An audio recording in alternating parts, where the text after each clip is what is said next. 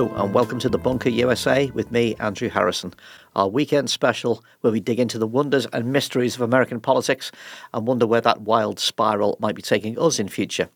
This week, the embarrassing spectacle of Representative Kevin McCarthy needing 15 rounds of votes to be elected House Speaker by his own party put the state of the Republicans into sharp relief. Like the whole party, the House, which was supposed to be the Republicans' bridgehead towards fighting Joe Biden, is now held hostage to a 20-member Freedom Caucus of extreme right members, election deniers, conspiracists, and headbangers. But their figurehead, Donald Trump, is increasingly embattled and seen by many as a liability to the party. Florida Governor Ron DeSantis is seen by many as a safer bet for 2024. So do we have to steel ourselves from MAGA 2.0, a de-Trumpified extreme right in America? And will such a thing be harder for the Democrats to handle? Do we have to look forward to a future of the Ronald instead of the Donald? With me to talk about it is UCL Associate Professor in Global Politics, host of the Power Corrupts podcast, Washington Post columnist and friend of the podcast, back after too long an absence, Brian Klass. How you doing, Brian? I'm doing very well. Thanks for having me on the show. It's great to have you back on. Before we get into the possibility of a zero-Trump future for the Republicans, I've got to ask you about these classified government documents that have been found in Joe Biden's think tank in Washington and in his garage in Delaware. This is such a strange thing to see and kind of a massive political gift to the Republicans and Trump in particular. What happened here? Yeah, I mean, it was careless. There's no other way to describe it. This was a mistake. And anyone who is handling classified documents should be very careful with them. It's national security at stake.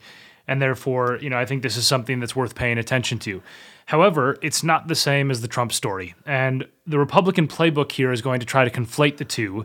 And unfortunately, they're probably going to get away with it because most people don't pay attention to nuance in politics. But what happened with Trump is substantially different for a few reasons. One is that Trump orchestrated the transfer of lots of classified documents to Mar-a-Lago by design, then tried to cover it up, refused to hand them over, and continues to not cooperate with the investigation and therefore has criminal liability potentially. Whereas Biden's team discovered these, disclosed them. So they're not the same thing, but a lot of voters will potentially not see the difference. So it's going to be Hillary Clinton's emails all over again. Instead of but her emails, it's going to be but his Corvette. Indeed. And I think that's one of the areas where, the press, I still think, has not really learned the lessons of 2016, is that there have to be definitive statements that describe how these things are different in press commentary around these issues.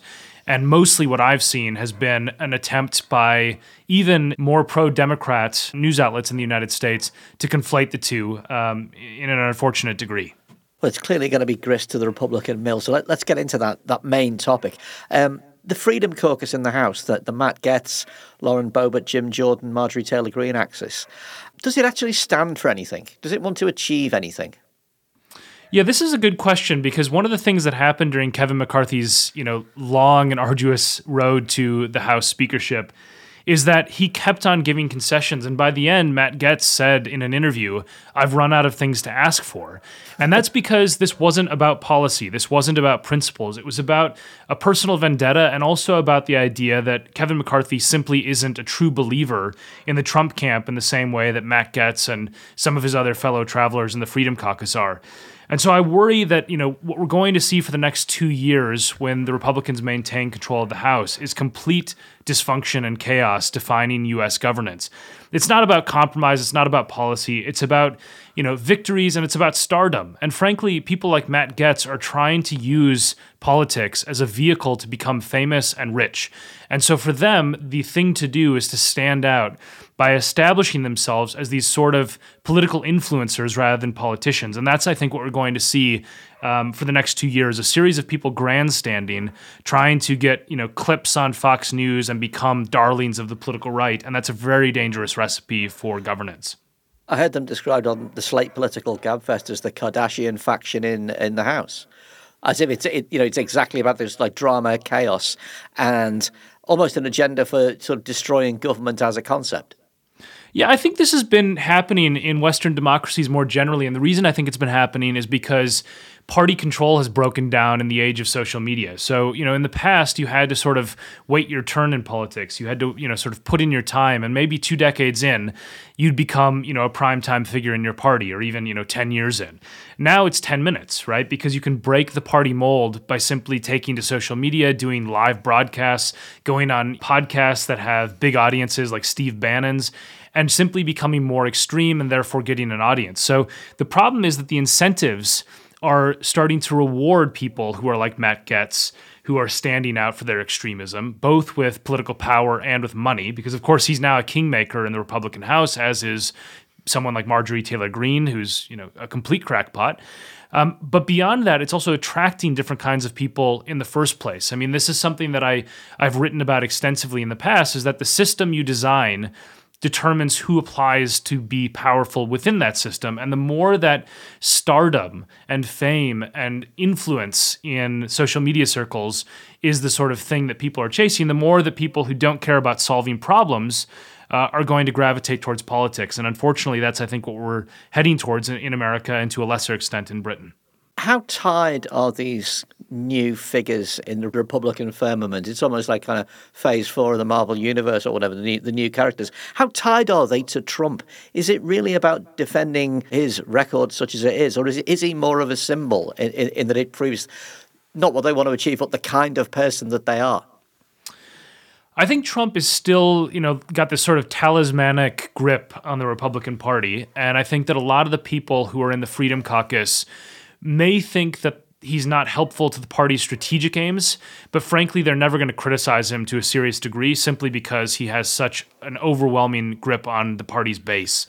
And to criticize Trump and to say that he's a terrible politician or a racist or an authoritarian within Republican circles, that's the kiss of death for your primary challenge and for your future prospects of getting elected. So what I really worry about is that somebody like Matt Gaetz is going to try to thread that needle. He's going to praise Trump, but he's also going to sort of try to move the party to Trump 2.0, which is all of the bad bits of Trump, but with more strategic discipline. And one of the weird things about thinking about the Trump era and its sort of legacy is one of the slight upsides of Trump himself was that he was not a disciplined and strategic thinker after he got elected. He shot himself in the foot repeatedly. His tweets destroyed his political ambitions all the time.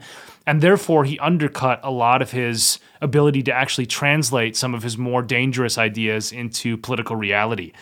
Some of the people in the Republican House are very disciplined thinkers. The problem is that they've got a very unruly party to try to, sort of tame.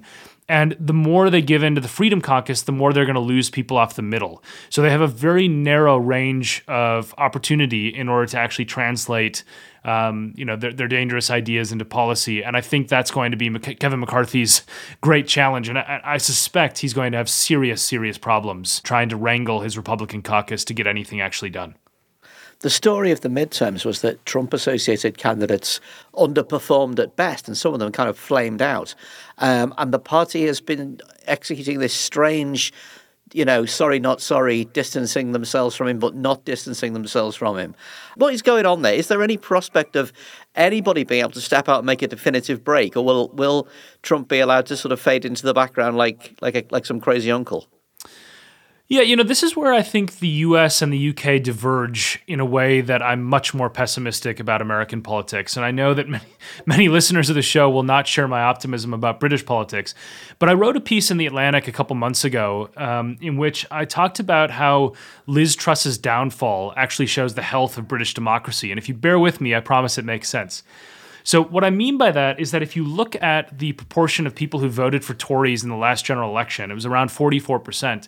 And Truss had about 12% approval ratings in the only time that I think she was only in office long enough for one poll really to be held. But 12% was the approval rating I saw.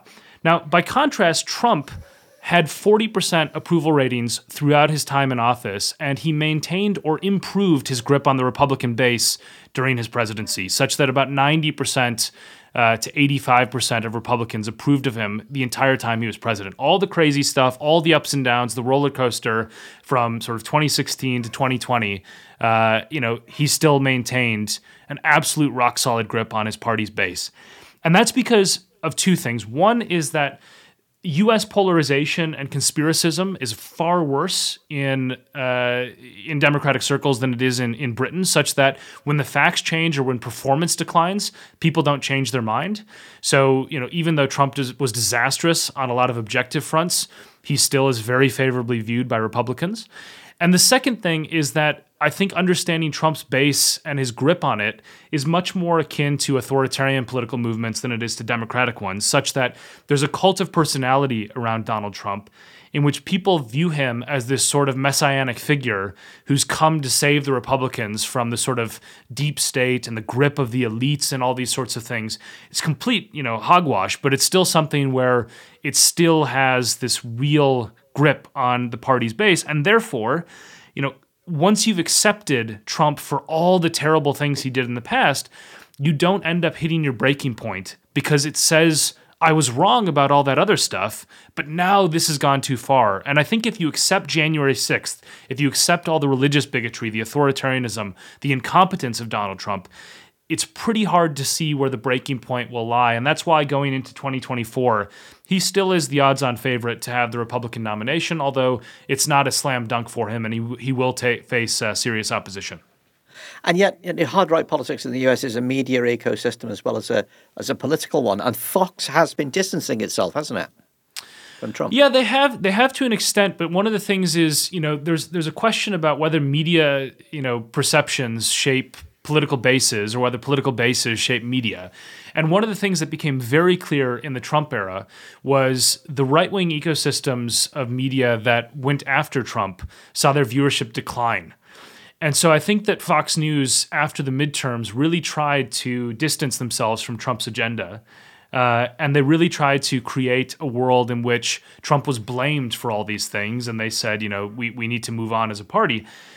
I think that that's going to cost them market share if they keep down that road, and there will be meetings in Fox News headquarters in which they basically say we have to be treading carefully with this messaging. And so, I think that there is a great exaggeration of the demise of Trump within the Republican Party, basically, and I think that the media circles around Trump still praise him writ large, even though they have a much greater degree of criticism that they're allowing on the airwaves.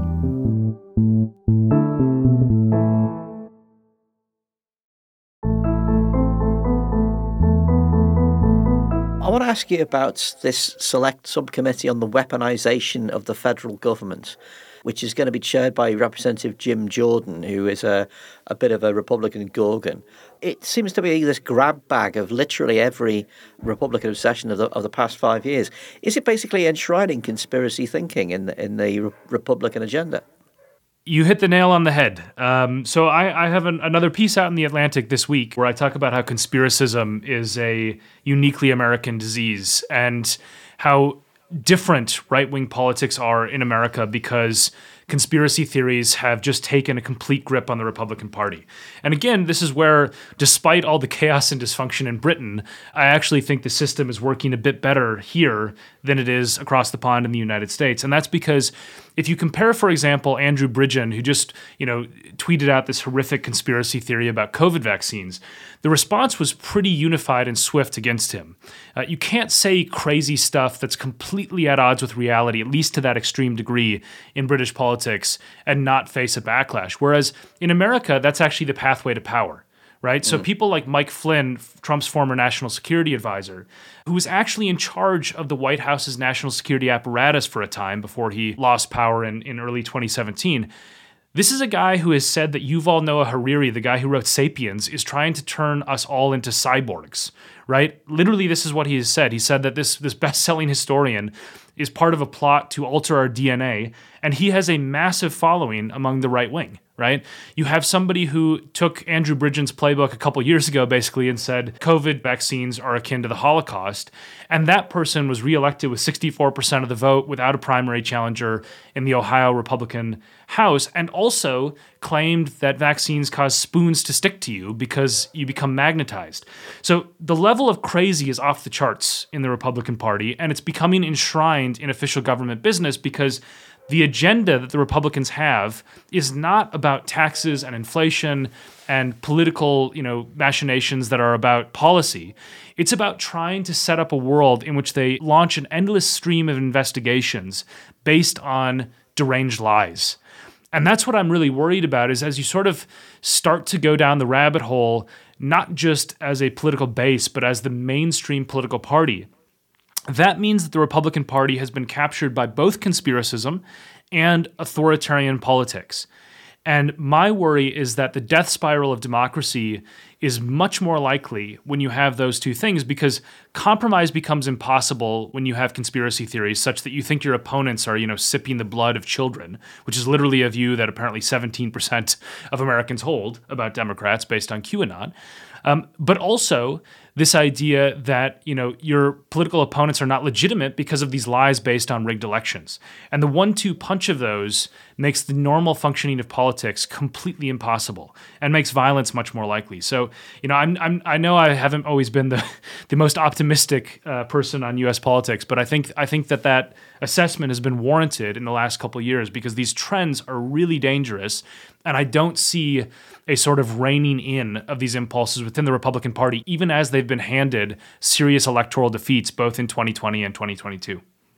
What's actually in this weaponization of the federal government's docket then? Because I know that they've been itching to get at Hunter Biden for years. The weaponization investigation will supposedly contain, looking at the FBI for supposedly being instructed to target Donald Trump. What else is in this grab bag of crazy? Well, you're going to hear a lot about Hunter Biden, Joe Biden's son, and you're also going to hear a lot about the idea of politicization of law enforcement. I mean, I think on both of those issues, one of them that's interesting is that, the Trump children who were, direct beneficiaries of straight up nepotism. I mean, Jared Kushner and Ivanka Trump were two of the most powerful people in the world during the Trump era, which is a horrifying thought, but is true. The difference is that, when you think about people looking at Hunter Biden, Democrats are not in a cult of personality around Joe Biden. If Hunter Biden committed crimes, he should be prosecuted. I mean, no one has any qualm saying that. The problem is, I think, that they're going to use this as a cudgel to try to cover up crimes or what about crimes that are much more central to American democracy because they were committed by people actually in power, right? Hunter Biden has no formal political power in the United States and should not have any influence in the U.S. government, and as far as we can tell, does not.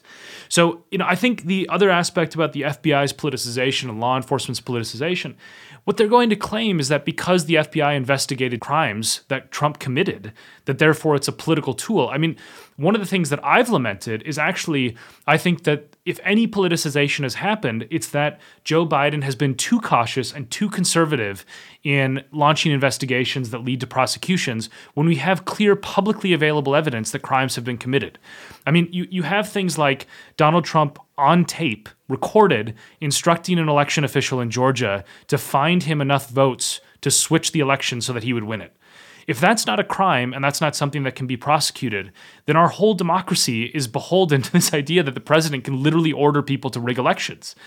And so, my concern is that actually the Democrats are being too tepid about this and too timid rather about this, where they're so scared of the appearance of politicization in law enforcement that they're letting crimes go unpunished, even when they set really important precedents for the functioning of American democracy, such that the president can get away with all sorts of stuff as long as they are named Donald Trump. I'm old enough to have seen some of this kind of thing before. The Newt Gingrich playbook. You defund the government, shut it down, launch meaningless investigations, and then turn around and complain that government doesn't work and politics is too partisan. But is it different this time around? It's not that it seems to be driven not so much by Gingrich's form of extreme political cynicism and more by a kind of psychological quasi-religious fervor.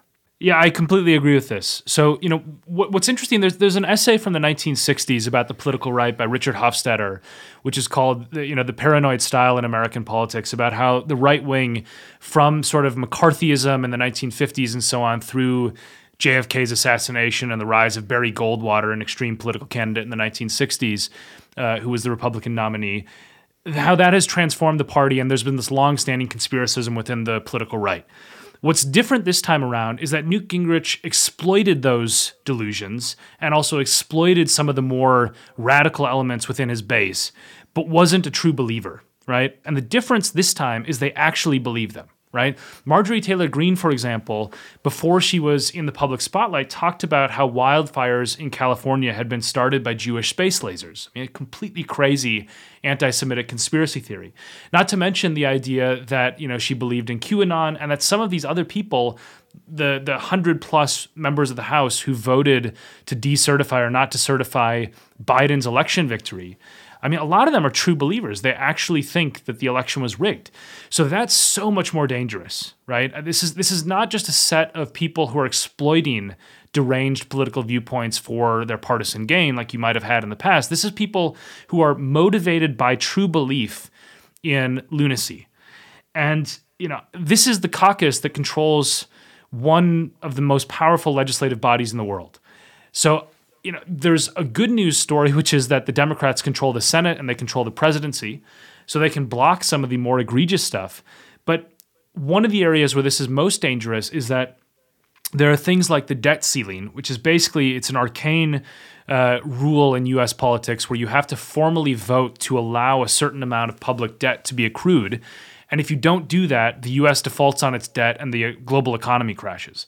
And the Republicans who are holding the House hostage right now are demanding that the debt ceiling not be increased. So, there's going to be a showdown at some point in which if enough of the crazies in the Republican Party vote for this, you could actually have a self-inflicted global recession that would make Liz Truss look like a blip. So, I worry profoundly about the deranged nature of some of these people who are not elected to solve problems, but are simply motivated by, partisan delusions that are not polarized based on left versus right, but are actually outside of reality. And that's, it's a really scary thing to talk about, but it's true. I mean, this is something where we have a lot of people who I do not think are grounded in reality, who are some of the most powerful people in the world, and they're now in charge of at least a significant chunk of the party that controls the House of Representatives. So just to wrap it up then, we have a further 2 years of Joe Biden's presidency. The Democrats are in, as you say, a slightly more auspicious position than perhaps they thought they would be after the midterms, but they still have a log-jammed House. How can they play it over the next couple of years, not just to ensure that Biden doesn't become a one-term president, but to somehow roll back on this wave of crazy that seems to have kind of installed itself in a vaguely immovable position? Yeah, it's a great question. I mean, I think the odds of any serious domestic legislation that's of the sort of major reform variety getting passed is pretty low for the next 2 years. I mean, the U.S. system is built to a large degree for gridlock, and that's become much worse in recent years because it's often the political kiss of death to work with the other party in Congress. But I think there's a few things that can be done. One is that Biden should focus a lot on making his legacy in foreign policy before the 2024 election. The stuff around the war in Ukraine, that can get done because you will actually get Republicans voting for aid, and there's a big hawkish wing within the Republican Party that can help. So that's part of it. The other thing that I think they need to do is I think they need to make flagship policies that are very visible and force the Republicans to vote them down. There's a lot of stuff that Democrats are pushing for that is universally popular. Things like lack of paid family leave, the costs of education, etc. So, try to take some big, very simple ideas and force the Republicans to vote against them. And also expose the Republicans' attempts to try to defund the sort of social welfare state in terms of Social Security and Medicare and Medicaid, two programs of health provision in the U.S. And then the final thing that I think they need to do is they need to stop avoiding the obvious and start defining the Republicans as the crazy party. And I say this, in a sort of sense as a political messenger. In my pre-academic life, I worked on political campaigns. And I think there's just this tendency in left-wing politics to avoid that sort of crude labeling that right-wing politicians are so effective at. And it's just sitting there waiting for Democrats to talk about it, right? These are some actual lunatics who are in charge, and some really, really dangerous ideas where they're talking about the craziest stuff. And Democrats shy away from that fight by talking, I think, too much about statistics and policy. And they need to get this really clear idea that this is a party of people who are irresponsible and deranged. And they have handed over the keys to Congress to people like Marjorie Taylor Greene and Matt Gaetz, and you should not want those people anywhere near power.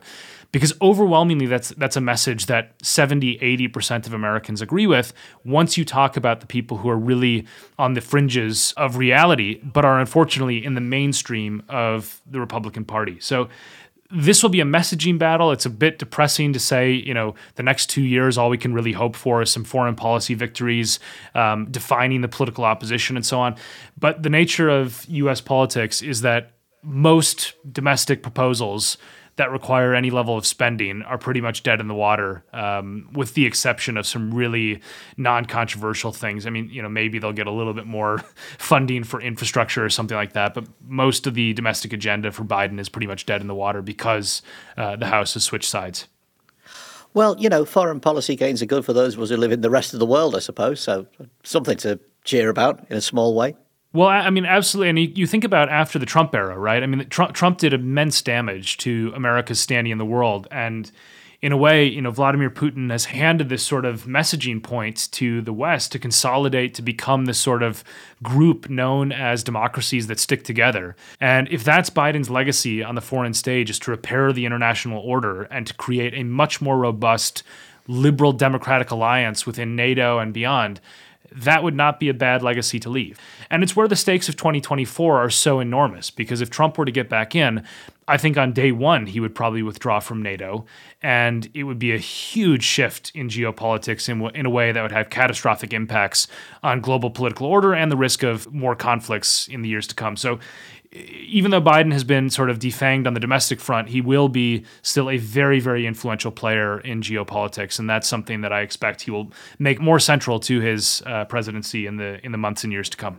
Brian Class, thanks for joining me. It's been fascinating as always. Thanks for having me.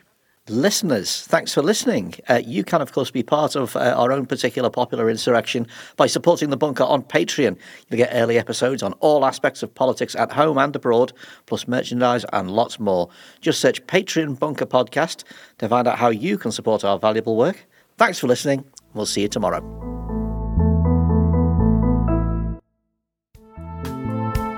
The Bunker was presented by Andrew Harrison, produced by Jack Gerbertson, Alex Rees, with assistant production from Kasia Tomaszewicz. Lead producer is Jacob Jarvis, group editor Andrew Harrison, and audio production came from me, Robin Lieber. Theme tune is by Jade Bailey, and The Bunker is a Podmasters production.